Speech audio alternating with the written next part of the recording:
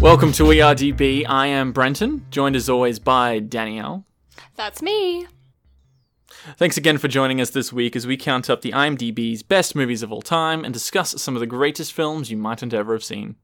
This week, rated as number 30 on the Internet Movie Database by millions of film lovers from around the world is Interstellar.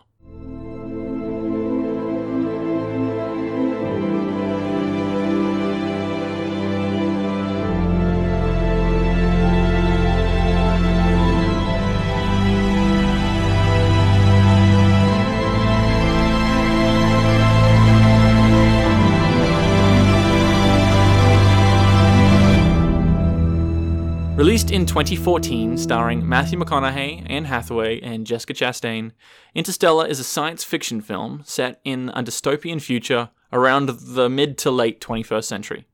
Based on an original screenplay by Jonathan Nolan, the film is co-written, co-produced, and directed by Christopher Nolan. I feel like this one is going to go a bit long. I've got a lot to say. Okay, so produced by Jonathan Nolan and directed by Christopher Nolan? The two of them produced it. Oh, okay, gotcha. And they've worked together quite a few times. I'm trying to think what other projects. I know they were on Memento. I think they were on Inception together. They're brothers, basically, obviously, right? So right? Yeah, okay. Yeah. So Jonathan Nolan wrote this screenplay back in 2007. And then Christopher Nolan rewrote it. And then it eventually became a film in 2014. I believe Steven Spielberg was on the project for a little bit, but then Christopher Nolan got it. I think Nolan would have done it a lot better than Spielberg, even though Spielberg's obviously a genius. Because Nolan does things with time in every one of his projects. He is the master of manipulating time in film, and this is the big project, you know what I mean? Time is a character here. It's a resource. It is, to jump right into it, but I loved how there was a linear timeline and then kind of a parallel non-linear timeline that you could follow. See, Nolan always does that. Yeah. He always has multiple timelines. Sometimes, one of them's in the future, one of them's in the past. They cross over for a bit. Even just, simple ones like The Dark Knight messes with time more than what you'd think it would. And it's really significant and telling to an audience when you can follow it so easily. You know what I mean? That's hard to do when you're messing with time. Because I'll tell you what, I hate anything that really has to do with time travel. Because it screws with my head and full I of paradoxes, don't like it. Yeah, and this is so easy to follow. I mean, in terms of that, it's difficult to follow in terms of other things that we'll get into. Right. But I quite like this movie for someone who doesn't like time movies. Well, good. Yeah. So I want to talk generally around the movie for 5-10 minutes or so, and then we'll get into spoilers. So there's no spoiler to say that Matthew McConaughey's character goes into space. That's basically it. Yeah. So basically the idea of this movie came about through a gravitational astrophysicist, Dr. Kip Thorne. He did a lecture in 2006, and I believe Jonathan Nolan went to that lecture and he was inspired and he wrote the script. This is where it came from. Many years ago. It took a long time to get into production. Anyway, he was a consultant and an executive producer on this film. So all the science behind it was consulted by experts. I believe he had a team. Because basically that lecture was a brainstorming session on a film that gets the science really well. This is the complex science. This is things that you normally wouldn't see in a science fiction film. And he released a companion book that explains the science of Interstellar. So you sort of watch the movie, you read the book, now you'll get it sort of thing. So he worked on the project, he released a book in order to really understand the science and what they were going for here and why they depicted what they depicted. I'd really recommend reading the book, The Science of Interstellar by Dr. Kip Thorne. Have you read it? I have not read it. I just read the synopsis and I understand what it's about. That's another thing this movie does really well. Is it takes really complex physics concepts and it explains them visually and verbally to an extent in a way that the average Joe, if you're paying attention, you can kind of understand what they're doing.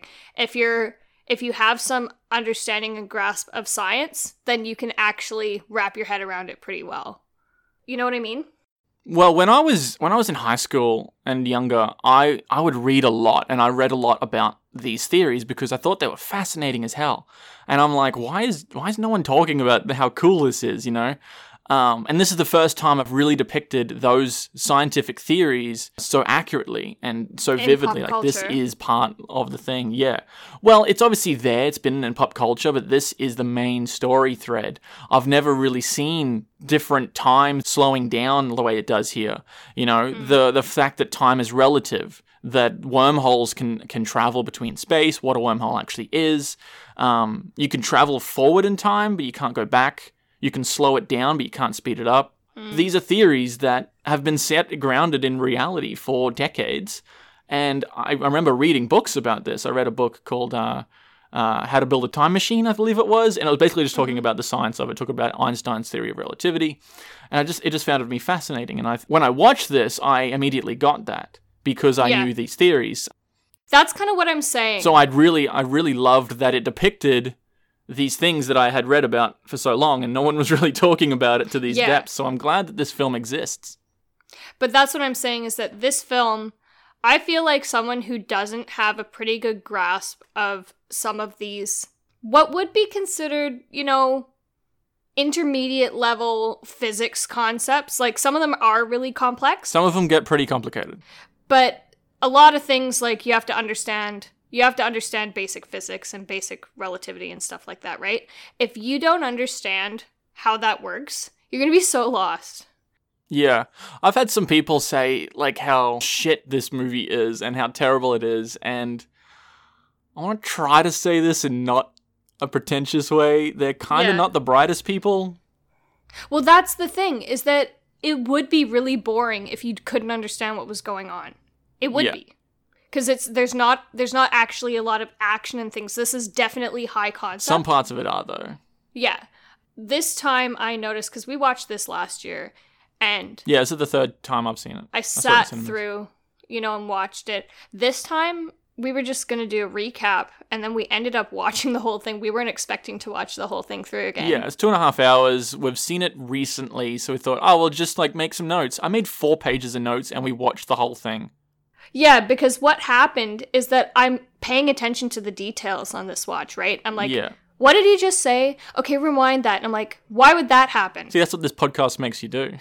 Yeah, well, and there's so many things, like, there's even basic biology that you have to understand, because it's like astrobiology, pretty much, that you have to kind of wrap your head around, and you have to understand how certain things work to be able to follow with what they're talking about. So I understand why some people would find this really boring if you can't figure out or understand what's going on. I think even if you don't understand the theories or what's going on, there are some moments in this that are compelling as hell. Yes. But yeah, they're few and far between in a 2.5 hour movie, so. Brenton is 3 hours. It's 2 hours and 50 minutes. It's 3 hours. Is it? Okay, I must be kind of confused with something else we watched that was 2.5. I think this movie will honestly go down in history as a science fiction classic. Like 2001 Space Odyssey came out in 68, 69. That's a 50-year-old movie. And people study that, you know what I mean? Like, I think this movie is that caliber, and it feels a lot like 2001 Space Odyssey in a lot of the things that's portrayed in it, even the general ambiance and the feeling of it. It feels like an older movie, almost like 2001, or even the beginning of the Planet of the Apes, where they're dealing with the theory of relativity in the spaceship. I just feel like it's very heavily inspired by 2001, which is a good thing, because that's an awesome movie. And see, that's the sci-fi movie that's not all action and lasers and all aliens and stuff. It's grounded in it's a thriller mystery, basically. And this feels very much like a thriller. There's parts of this where it's like, I have no idea what's going on. This is scary. Like, I want to see where this is going. I'm on the edge of my seat. It's a mystery movie. It's a drama mystery, basically. I like those types of science fiction movies based in space. You know what I mean?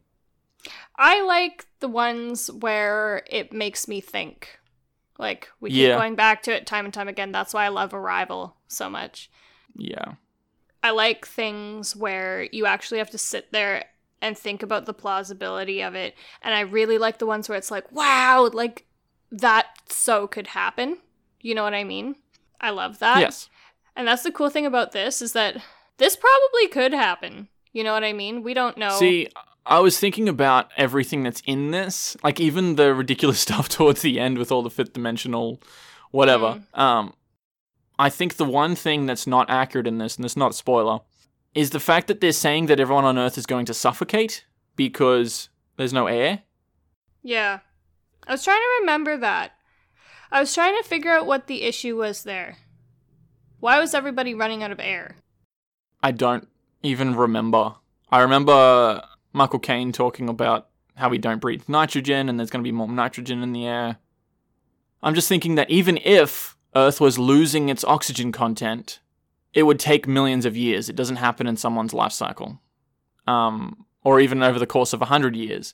So I know that they had to speed that part up for the movie, and that's the most inaccurate thing. And if that's the most inaccurate thing, I'm okay with that. I think it could have been accurate, because you gotta remember that Earth is highly overpopulated, and so you're taking all of these acres and acres of land and repurposing them for farming. See, I don't know if Earth is overpopulated in this scenario. I feel like this is after millions, if not billions, of people have already died. The way that they're talking, it sounds like a lot of shit's gone down. Like even they were talking about how NASA was ordered to drop bombs on poor people to kill them all because we were too overpopulated. I feel like some shit went down, which kind of takes it out of it for me. I feel like they could have handled why Earth is dying better. Like the whole storyline there was just and this happens in the first 20-30 minutes before he leaves the planet. So we were just going to go with before he leaves the planet stuff, and everything else we'll put into spoilers. So at the beginning of the movie, he's talking to Murph's teacher, and the teacher is basically having an argument about the Apollo missions and the moon landing, and they're saying that it's all just Cold War propaganda. And they talk quite a lot in the first 20 minutes because they were chasing that drone that's been flying around for 10 years, because there's no military anymore. Why was there drones flying around? Why is there no military? Why is there no armies?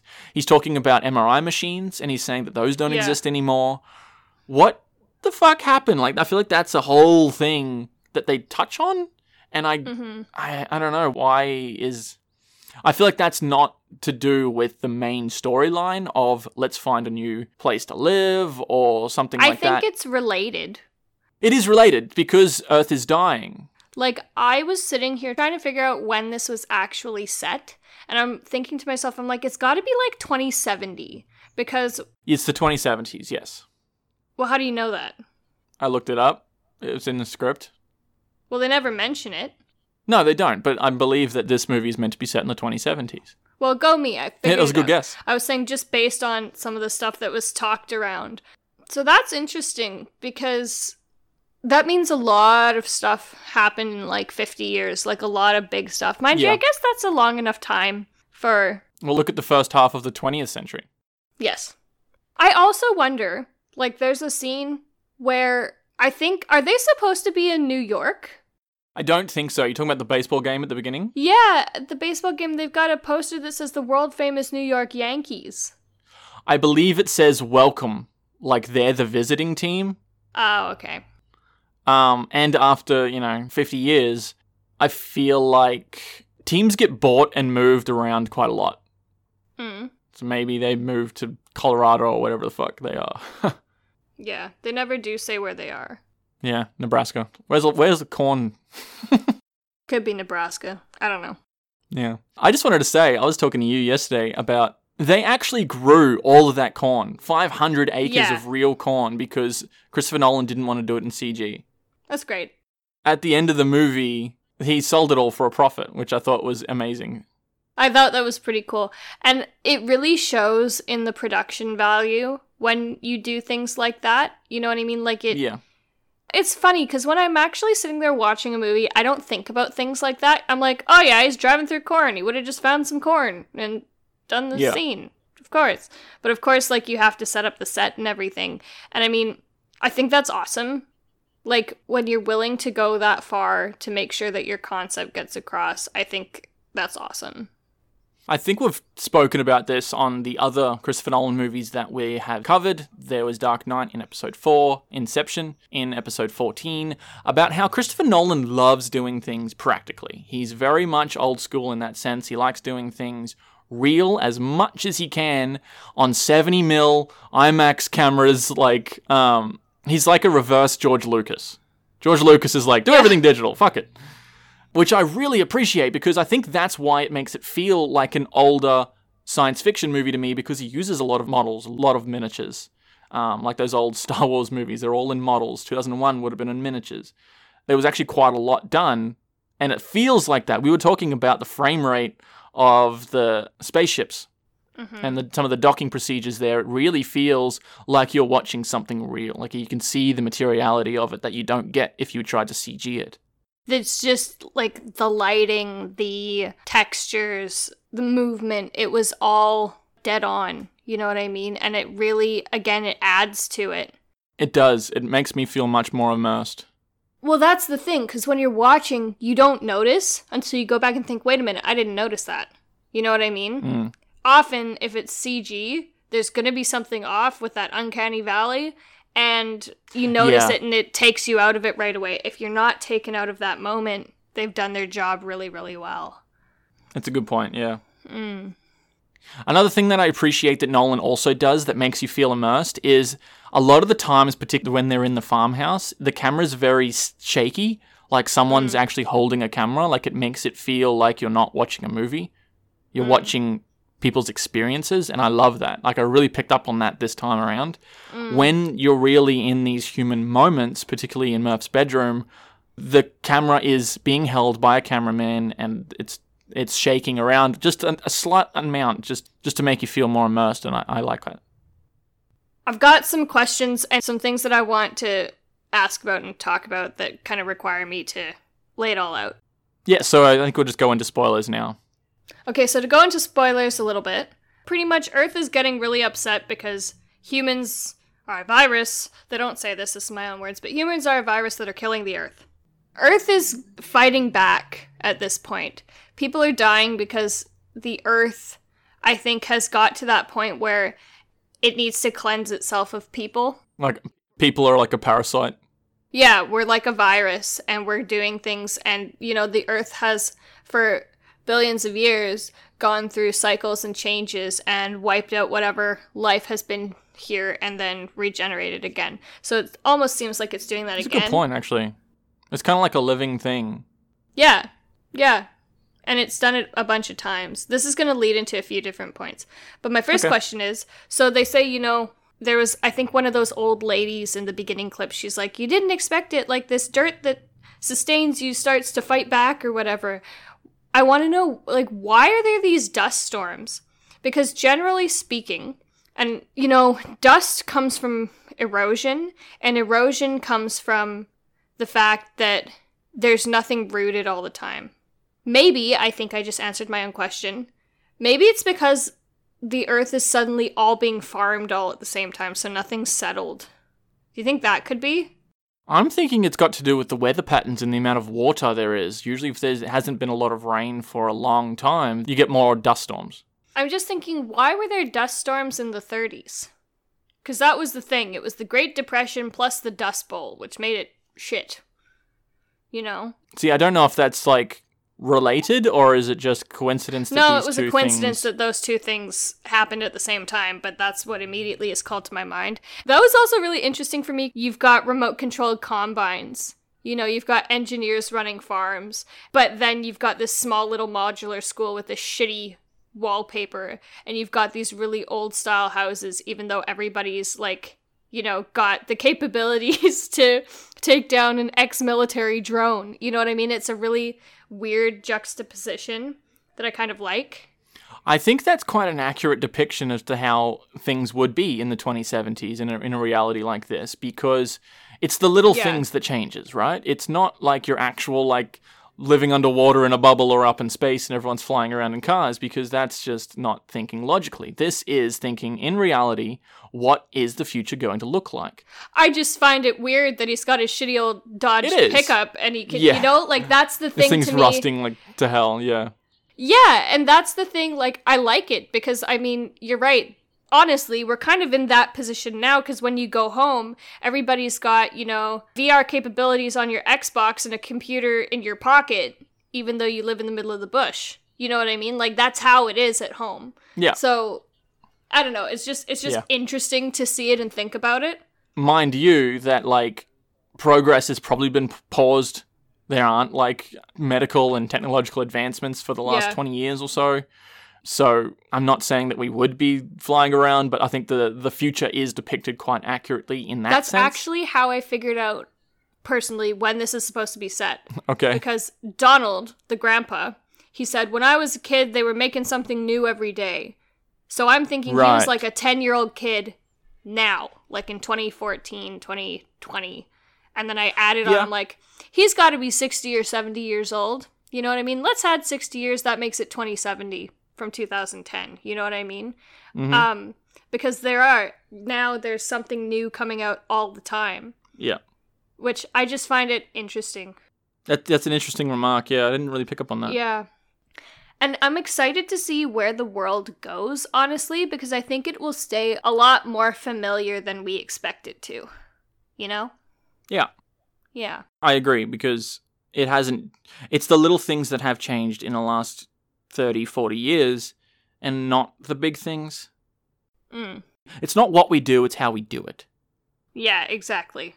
That being said, I really like the robot design in this for Tars and Case. I think it's very unique. Too. I've never seen that before. That looks like something from a 1970s sci-fi movie, but it's like, even with the scrolling text on a little black and white monitor, that feels like what that would be. But when you see their full capabilities, both physically and verbally, you can see, this isn't just a crappy sci-fi thing. This is actually a full-fledged robot, and their design was thought about. And I think it's actually very accurate because they were military robots. They were designed to be robotic Marines, right? So you need something really hardy that has advanced communication skills. See, people would think of humanoids, not cuboids. But it works really well because they've got all of you see them as 4 compartments, you know what I mean? But they actually have the ability to break up into kind of fractal-like iterations of themselves. Yeah.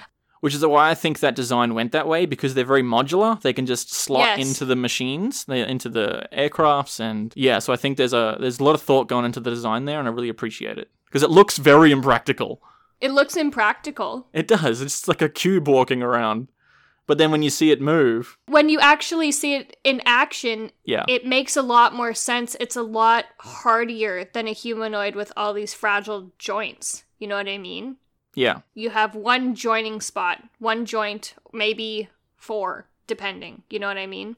I think it's kind of Star Wars-esque, too, at the end, when you see he grabs...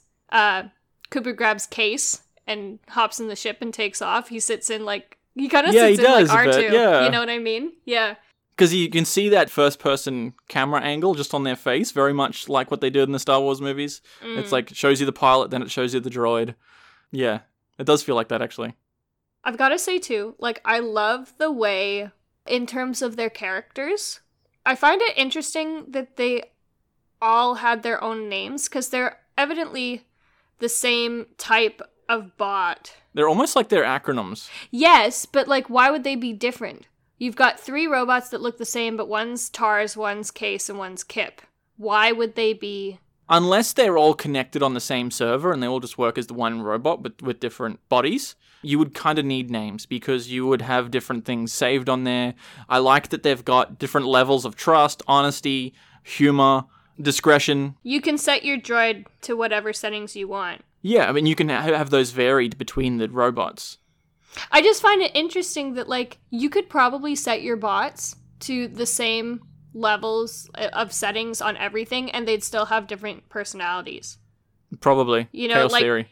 Case said, Tars has always been chattier than me. You know what I mean? Yeah, that's a good point, yeah. I like those robots. Yeah, they're really cool robots. I was gonna jump into the timelines a bit more. So I sat down and watched this go around, knowing full well why what everything's happens. happening. Yeah.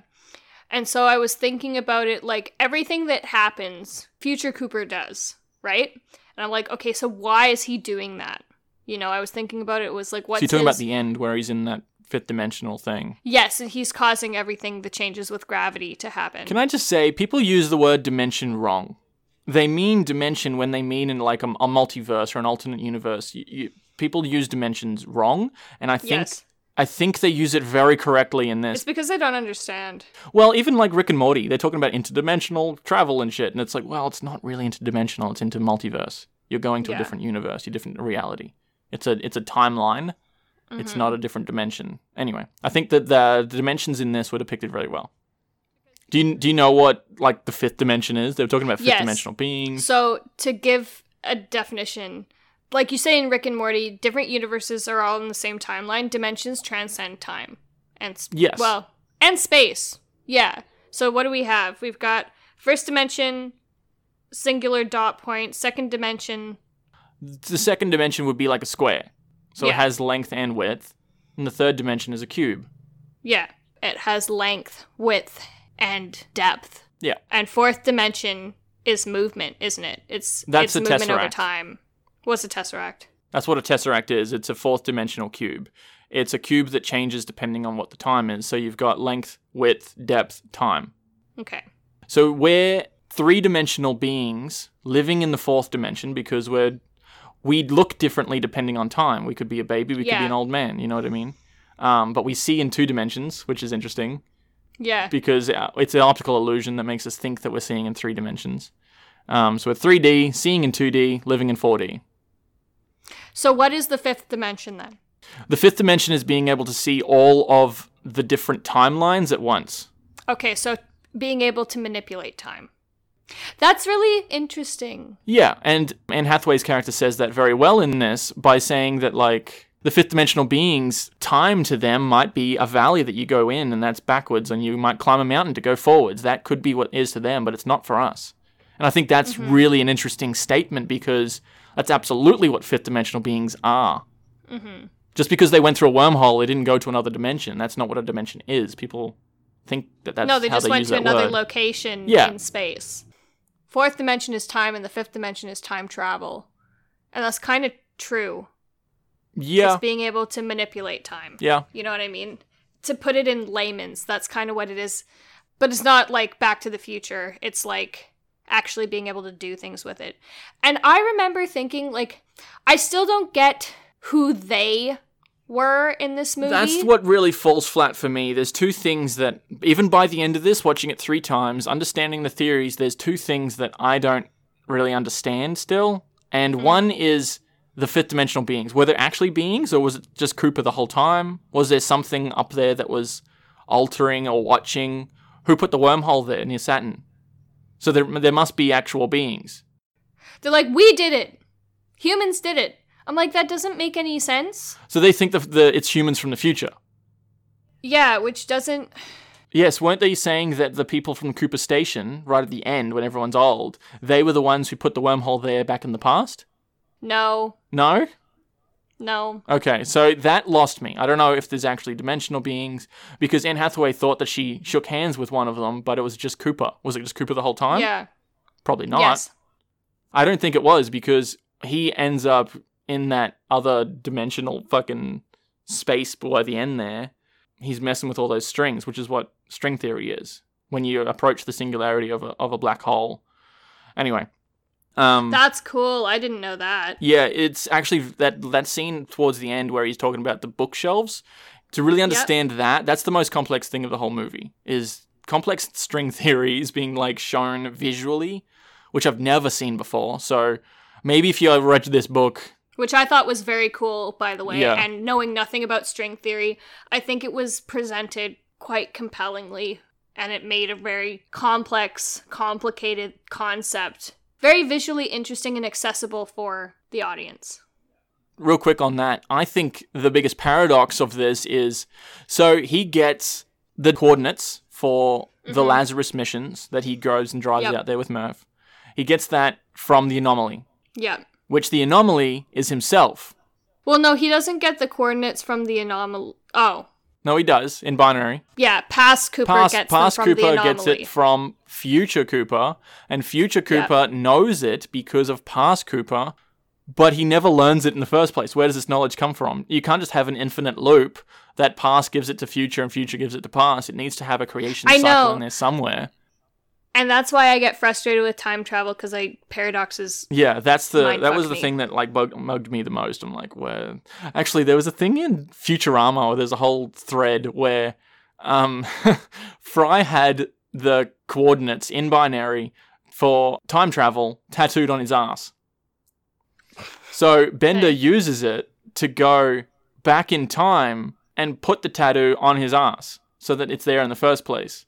But it's never created. He just uses it to go back and forth. Like, yes, it's there because Bender put it there from the future, but future Bender only has it because past Bender had it. That's dumb. That's a paradox. That's exactly what's happening in this movie. It just reminded me of that. It's such a stupid thread, but it's essentially the same thing. Well, anytime I've seen time travel in a movie, I get frustrated by that. Like, even in Harry Potter and The Prisoner of Azkaban. Which we will be talking about in about a month. I'm very excited for that one. Yeah. I'll have more to say on that episode. Yeah, I think the paradox is in that. See, you come up with almost exactly the same thing. I think they're explained a little bit better, and because I've read the books, I kind of know where they originate from. I think they are explained better. They're more forgiving in there. But I believe there is a time where someone from the past has some knowledge that them from themselves gave them, but they never experienced it in the first. Yeah. Where did you get the knowledge from? Like, whatever. Yeah. So the second thing that I still don't understand is how Murph is able to save the humans in the end. She comes up with a breakthrough.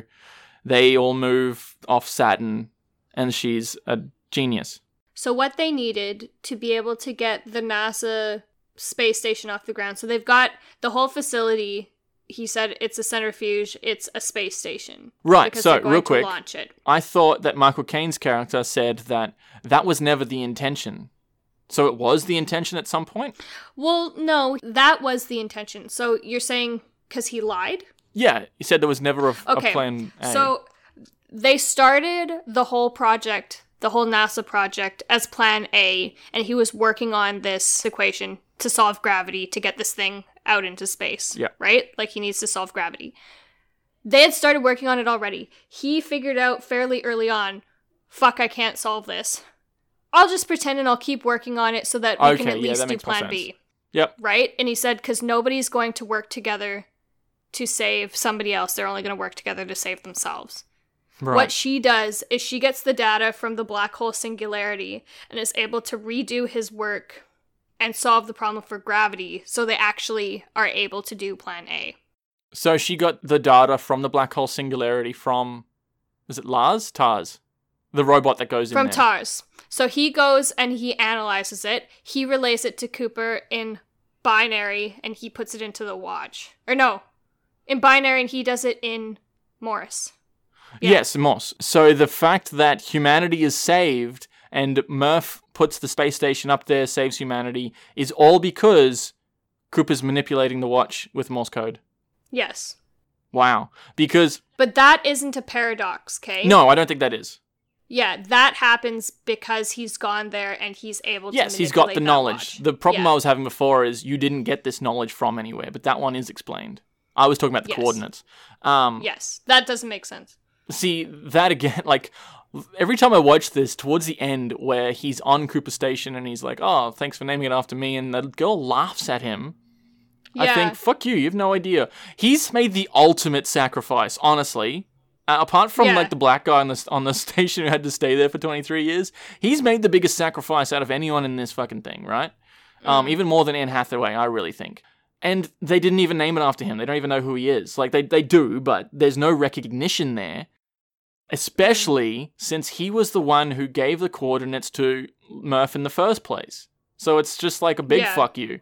I really feel for him in that moment because I'm like, give him some more credit. This guy's like a pioneer. Well, and even she said nobody believed me. Yeah. Nobody believed where I got it from. Like, she's the only one who understands what he went through. I'm sure she is great. She is obviously brilliant, but I think he deserves just as much recognition, if not more. And I don't think that he's getting it by the end here. Yeah, because he's the relay. He's the one who went into the black hole. Also, question. So he's in a black hole. Yep. Then the Tesseract is disabled. And then he's just floating by Saturn in the future. I think he went through a wormhole or something. I think that was a little cloudy for me. I don't really know the progression there. Because when I was young, I didn't understand the difference between wormholes and black holes. Yep. They're very different. But they kind of like smush them together in this for the a little sake bit, of making not it make really. sense.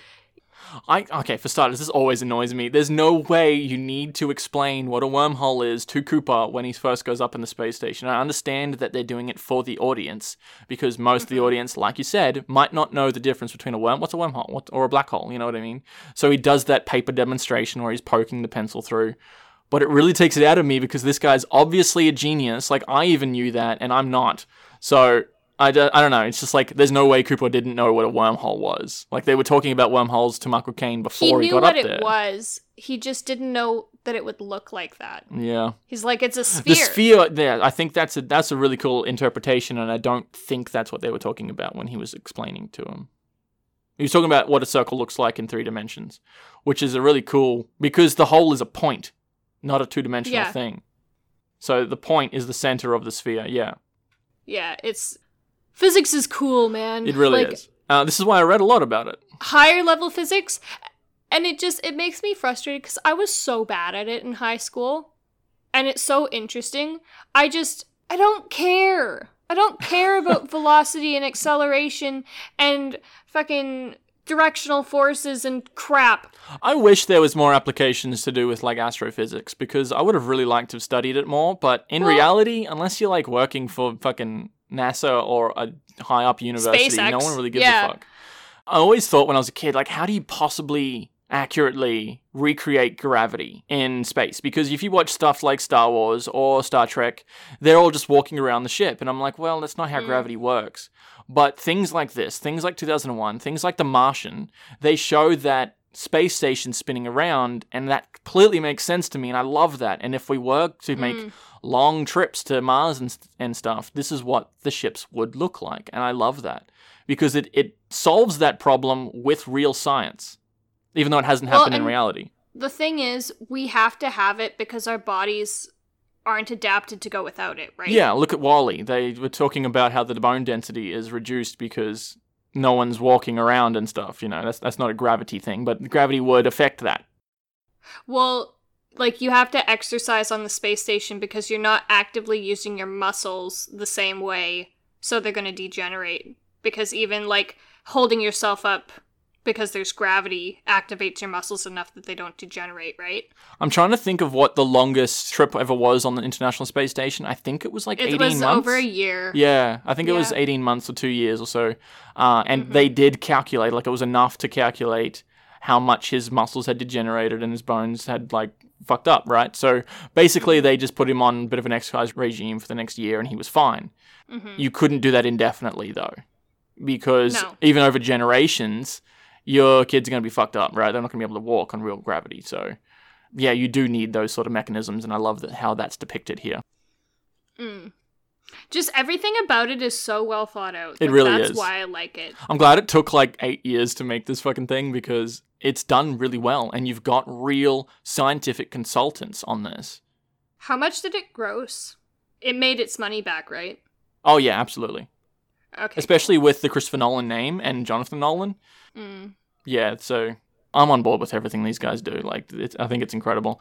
See, that being said, I think this movie is incredible. There's a lot of deep, really thought out stuff. With a lot of Christopher Nolan stuff, I think that, but I don't really have any intention of rewatching it. Like, it's not fun. Like, I love Inception. I think it's a great movie. I have no real intention of ever watching it again. It's not one where you just want to throw it on because you want to be comfy and watch your favorite movie that makes you feel good. Yeah. That said, like, Arrival isn't something I'd want to watch over and over again, but I love the concept of it. I love when you watch something and you're like, my brain feels so enriched. You know what I mean? I like those concepts. So the budget was $165 million, and just in the US, they made $678 million. Whoa. Good job, guys. Can I say, too, this movie does a really good job of balancing high concept, kind of sterile scientific ideas. It presents them in a way that's relatively easy to understand and follow, and it balances that with really human moments. Yeah. Yeah. It's done very well throughout. It makes things exciting. It makes, like I said, these dry concepts really exciting and compelling. And through this human storytelling, I think it's just really a masterpiece of conglomeration of ideas and thought and concepts. Yeah. I think it's great. One of the best scenes, I think, in this, and one of the best scenes I've ever seen Matthew McConaughey acting in, is when he gets back from the planet near Gargantuan, and he's looking at 23 years worth of videos, and you just see him slowly start to cry, and it makes me, like, it hits me every time. Especially when you're looking at the video, you're watching Murph, you're not watching him, you can't hear him, and then all of a sudden it just cuts, and he's silently just crying, and I think that is such a powerful moment. Well, and how crazy would it be that you sit down, for you, what feels like a couple of hours, you come back, you find out your grandparent and then your grandkid died, and then your kid doesn't want to talk to you anymore, and your other kid hasn't talked to you in the whole time. And now your kid is the same age as you. Yeah, like, all of that, like, that's a psychologist's nightmare. That's so fucked up, man. Like, that's such a big concept, and it's depicted so well. That's such a tense scene when they're on their planet, though. That's got to be one of the most intense scenes I've ever seen in film. Yeah. And one of them also is Matt Damon's character trying to dock with the station. Holy shit. That is so intense for me, too, because you see that explode, and you don't hear it. Yeah. Because you wouldn't hear it, because there's no, like, look at something like Star Wars. It's just like, you always hear these explosions, right? Because that's what makes it more fun. Yeah. But you don't hear it in this. You just see it. You just see it just exploding, and you're like, holy fuck. That's what makes it all the more jarring. It does. It really does. You know, because it's not natural. I want to talk about Matt Damon's character a little bit, Dr. Mann. Sure. So, he's a dick. Mr. Mann. He's a dick. What was his intentions again? Why did he do that? So he says he's doing it to save humanity and put through Plan B, but I think he actually just went really crazy being isolated for so long. Which it would do, yeah. You can't really blame him for that. No, and that's why I say I made an interesting point that I really wanted to highlight in here. I said he's basically in the same headspace as he would be if he wanted to commit suicide. Except he doesn't want to die, he wants to live. That's interesting. Because he was talking about how the last time he went down for a sleep, he didn't even put a date on it. He's just like indefinitely because he doesn't care about himself anymore. He's done with it. But yeah, he'd be very much in the state of mind of someone who's looking to commit suicide. And why I say that is that when people are suicidal, they can't think properly. Yes, they are running on pure emotion. And they can't think rationally. All they can think about is how to make this horrible feeling that they're going through stop. For him, he's doing the same thing. He's trying to figure out how can he make this horrible feeling that he's going through stop, except instead of misery and wanting to end his life, it's misery at being alone and isolated. He'll stop at nothing to get back to civilization, and that ultimately leads to him dying. You know? And I just thought that was really interesting. And from a psychological perspective, it's really different to see, like, the way his mind is working, you know? That's not generally that's a good point. Something you see. Like, there's a lot of everything that's irrational, like the fact that he rigged his station to blow if anyone looked at his data. Yeah. You know what I mean? Like, that's showing... I don't see how that would be helpful to you at all, because those people who are there looking at it are going to be your one shot to get home. You know what I mean? Why would you kill them? So again, that's just another layer of irrationality kind of piled on there. That was a really well fleshed out character for how short of a time he was involved in the movie. You know what I mean? Yeah, I completely agree. Yeah. I really like Matt Damon in those roles too. I always get it confused with The Martian, because it's both got Jessica Chastain and Matt Damon. And Matt Damon's suit is like orange. Cooper's isn't orange. It's like a grey teal color. It just makes it look like, is this from The Martian? Yeah. I really like Matt Damon in The Martian. Yeah, I fucking love that movie. Yeah. I just wanted to go back to that planet near Gargantuan. What was the planet called again? Do you remember? They didn't have names. They Okay. just had, like... Whose planet was it? The water one. Yeah. Miller. Miller. Dr. I'm Miller's like, it starts with planet. M, right. Did they not calculate, because the gravity's going to be like this, the waves are going to be like this? Did they not know that? No. Because the gravity, it was so close to the black hole. So that's really interesting. So that's a tide. Yes, that's the tidal wave. That's, instead of a lunar tide, that's a black hole tide. Yes, that's why it was like that. And I think that if you knew, okay, it's this much away from the black hole, it has this much water on it, you're going to have waves. Or would they just think it was just going to be a bulb on one side where it was a lot kilometers deeper on one side and not a wave? That's amazing too, because I didn't even think of that. I'm like, that makes so much sense. That wasn't just a stylistic choice at all. I thought the same for the first two times, but this time I'm like, why is there a wave? What would cause the wave? Probably gravity. Oh, there's a fucking massive great big black hole right there. That's what's causing the tidal waves. That's why it's like that.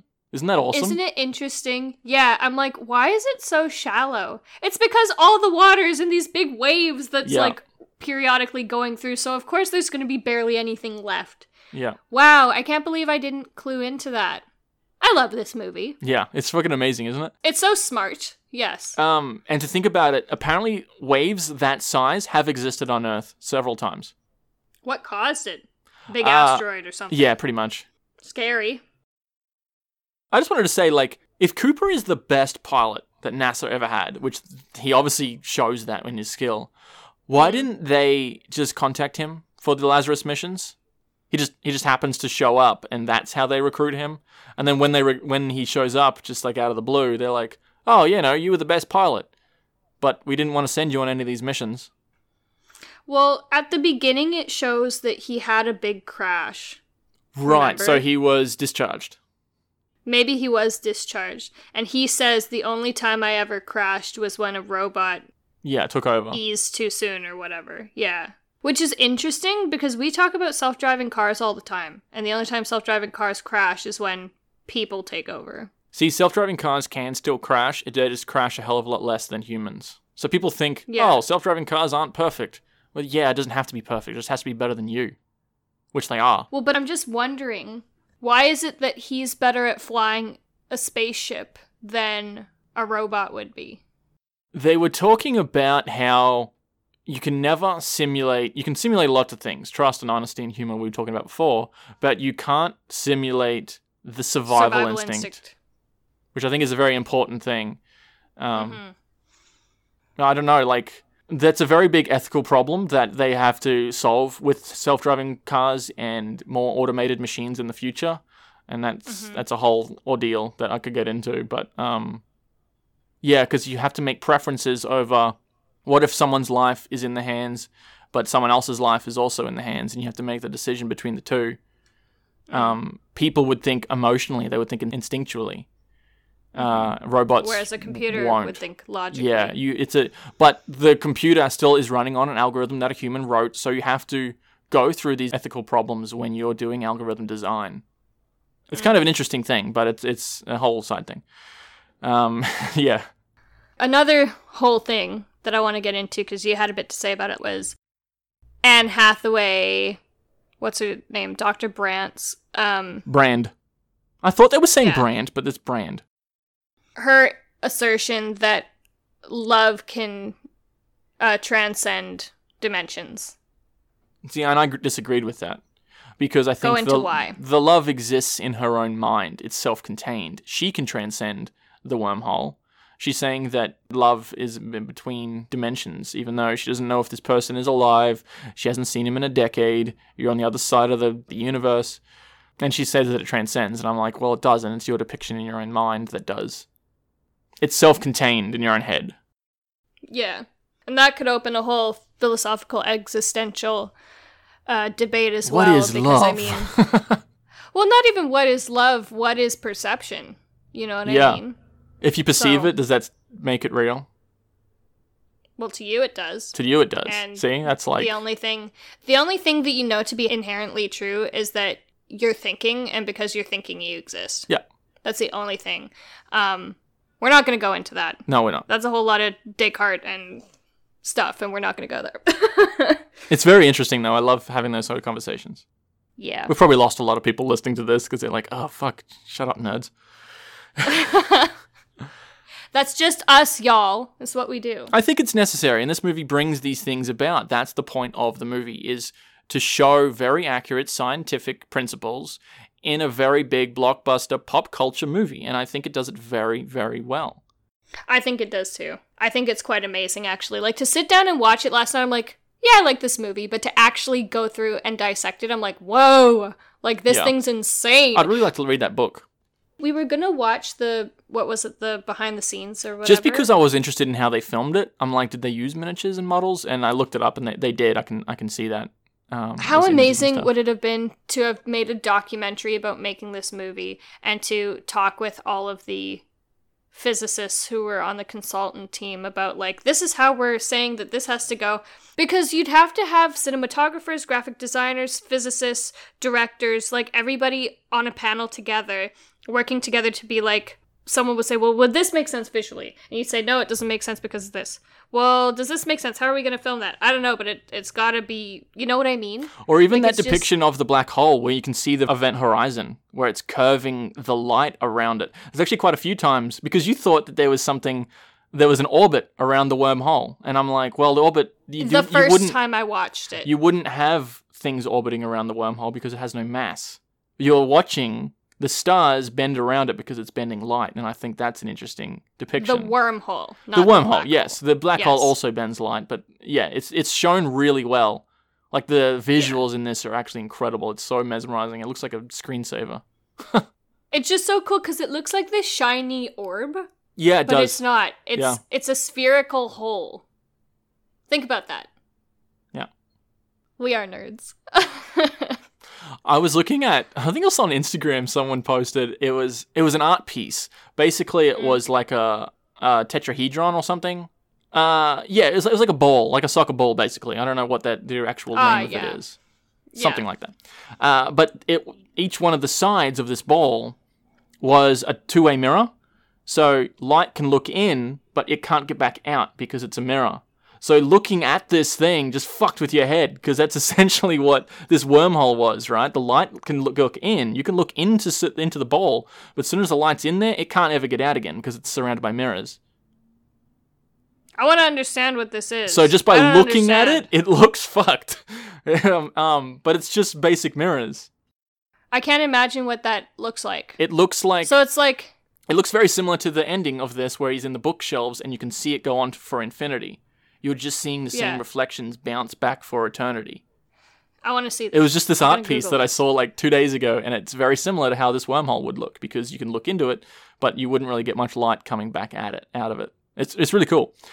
I just wanted to mention how amazing the sound is in this. I know Christopher Nolan... That was going to be my next point. ...is, his use of sound and the use of music. Hans Zimmer, don't ever work with anyone else. You've got it down pat, okay? You've reached perfection. You did with, like, The Prestige or The Dark Knight, where you've just made this connection.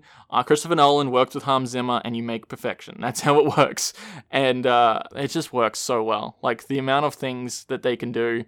I should show you Dunkirk, because his use of sound and music in that is intense. You pointed out to me. I get very excited. Yeah, you do, weirdo. When they're on Miller's planet with the water, time is really of the essence. Yeah. And so the score is like tick tock, tick tock, tick tock, yeah, like and within the music. It sort of starts to speed up and gets like, oh man.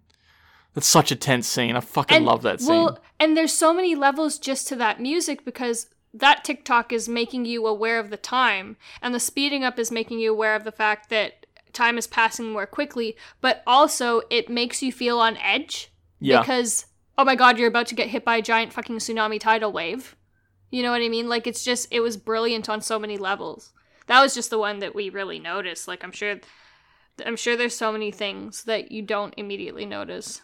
Well, there's a lot. Like, even I was talking about how there was no sound, no music during the explosion scene, because there wouldn't be. And I think that just adds to the drama of it, and I fucking love it. So, kudos to the sound and Hans Zimmer. Did they do that in Star Wars? Do what? Big fucking spoiler, in The Force Awakens, didn't they hit the big star destroyer? No, you're thinking of Last there was Jedi. No sound? Okay, well, in The Last Jedi, then? They did this similar thing, and there was also no sound, which also made it so tense. That, I honestly think, is one of the best scenes in any of the Star Wars. Ever. Yeah, that's... Sorry, y'all, I warned you. Big spoiler alert there, so sorry. The movie's been out for a couple of years, and I don't think he spoiled it much. There was an explosion in a scene in space in Star Wars. Like, that's pretty much all you said. Don't judge me. They released these trilogies way out of order. I don't know any of the names, and it's all very... Yeah, that's fine. Chronological, so, yeah. I think we've spoken quite a lot about this movie. What do you think? Yeah, we spoke a lot around it, which is good. Just saying, Bran goes and sets up a colony on Edmund's planet, and I'm just thinking, they've got all these embryos, these fertilized embryos, and so initially you need to incubate and raise 10. Does that mean she's going to be stuck with 10 babies that she's got to take care of? I think so. I think that's how that works. Far out! That's a lot of work, mate. Yeah. I'm pretty sure that's how that works, so maybe that's why Cooper was going to go help her in the end. Yeah. Yeah. We have been Danielle and Brenton this week. Thanks for joining us. Feel free to subscribe wherever you get your podcasts, check us out on all the socials, and comment on SoundCloud. Now, we are most active on Instagram if you want to talk to us about anything. You can contact us on email, and we have Patreon now, so head over to Patreon if you want to support us. There's bonus episodes every month. Every episode is uncut, unedited, a week earlier. We have polls on honorable mentions. There's a whole bunch of stuff over at Patreon if you want to support us. Yeah, we've also got cool extra movie-related content, so you can check us out. And until next week, thanks for listening.